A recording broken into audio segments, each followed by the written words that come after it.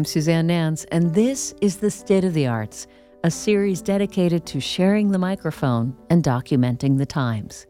My guest today is Yaakov Bergman, the music director and conductor of the Walla Walla Symphony and Portland Chamber Orchestra. He's also the artistic director and conductor of the Siletz Bay Music Festival in Lincoln City. Yaki, welcome to The State of the Arts. Thanks for taking time to speak with me. Why and how are the arts playing a vital role at this time? We have become disconnected from each other, and especially during this time. Art helps us to connect and understand ourselves and one another. Music in small community like Walla Walla or the Siletz Bay at the coast became central way for the community to come together. What is it like being an arts leader for three different beloved organizations here in Oregon? It all started, believe it or not, in Walla Walla almost 35 years ago. By the way, it's considered to be one of the oldest, if not the oldest, symphony west of the Mississippi. And how did that happen? How did you find your way to the Walla Walla Symphony? Oh, this is a charming story by itself. I lived in New York for 27 years. And at the time, I was conducting the 92nd Street Y Symphony. 92nd Street Y is the Lincoln Center of the East Side. I just graduated from Manes College of Music. And coming from Israel, I grew up in a kibbutz, a very small and provincial community. As a matter of fact, the storyline is that I grew up in a kibbutz and then it became too small on me, and I moved to a larger kibbutz called Jerusalem. I did my undergraduate studies, and then Jerusalem became too small on me. I moved to a larger kibbutz called New York. I was conducting at the 92nd Street Y. I invited my musicians to help me to search for an orchestra, small town America, to learn about America, to learn about this wonderful, amazing country. So I'm getting a call at around midnight from one of my principal cellists telling me that there is a Walla Walla Symphony is looking for music director.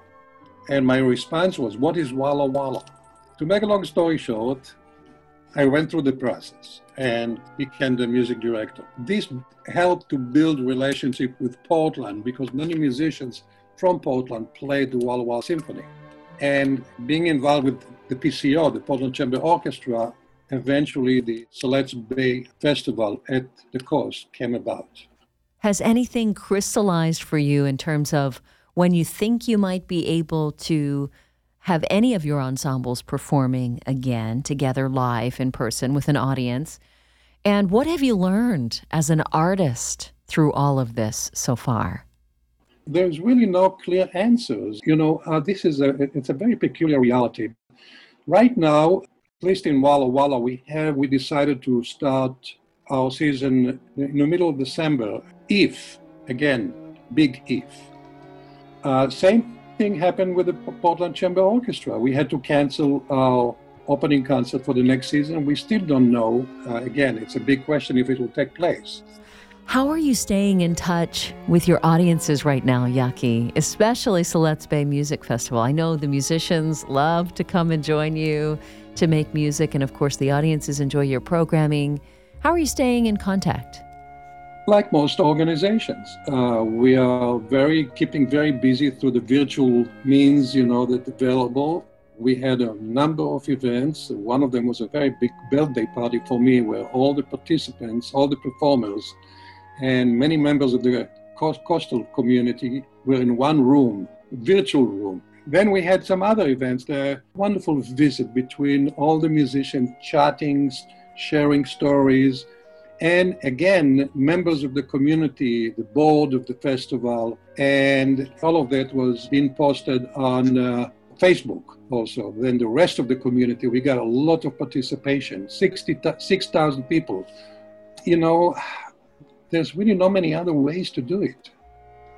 I think people are really understanding, whether it's a conscious understanding or not, just how important the arts are to our lives. What are people doing right now? They're listening to music, they're connecting with you on social media, they're reading a book, they're watching a film, they're cooking.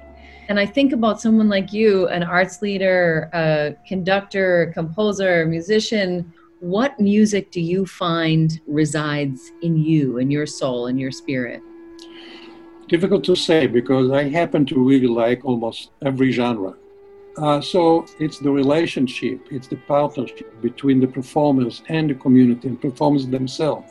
It's the creative process. It's the human aspect that really surface out of the musical experience.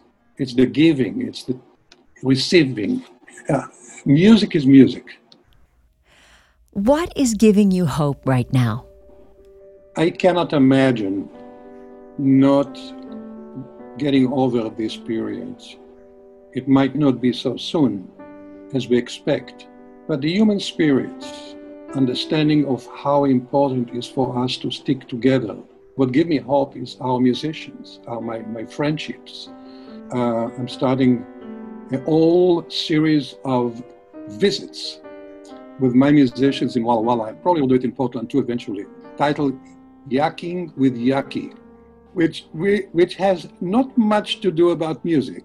It has to do with friendships, with relationship, with mutual experiences. We should never forget the hardship and the tragedies that surrounding us. There must be some sense of optimism. But we are very lucky, we the musicians, we have music, and we definitely have to do everything possible to share it with our friends, our community. Let's not lose hope. That's Yakov Bergman. He's the musical director and conductor of the Walla Walla Symphony and the Portland Chamber Orchestra. He's also artistic director and conductor of the Siletz Bay Music Festival in Lincoln City. We'll be sure to let you know about developments for Yakking with Yaki at allclassical.org. This has been the State of the Arts, an All Classical Portland series dedicated to sharing the microphone with arts leaders and performers and to chronicling the times. You can find archived interviews at allclassical.org. Special thanks to producers Andrea Murray and Christina Becker. For All Classical Portland, I'm Suzanne Nance. Thanks so much for listening.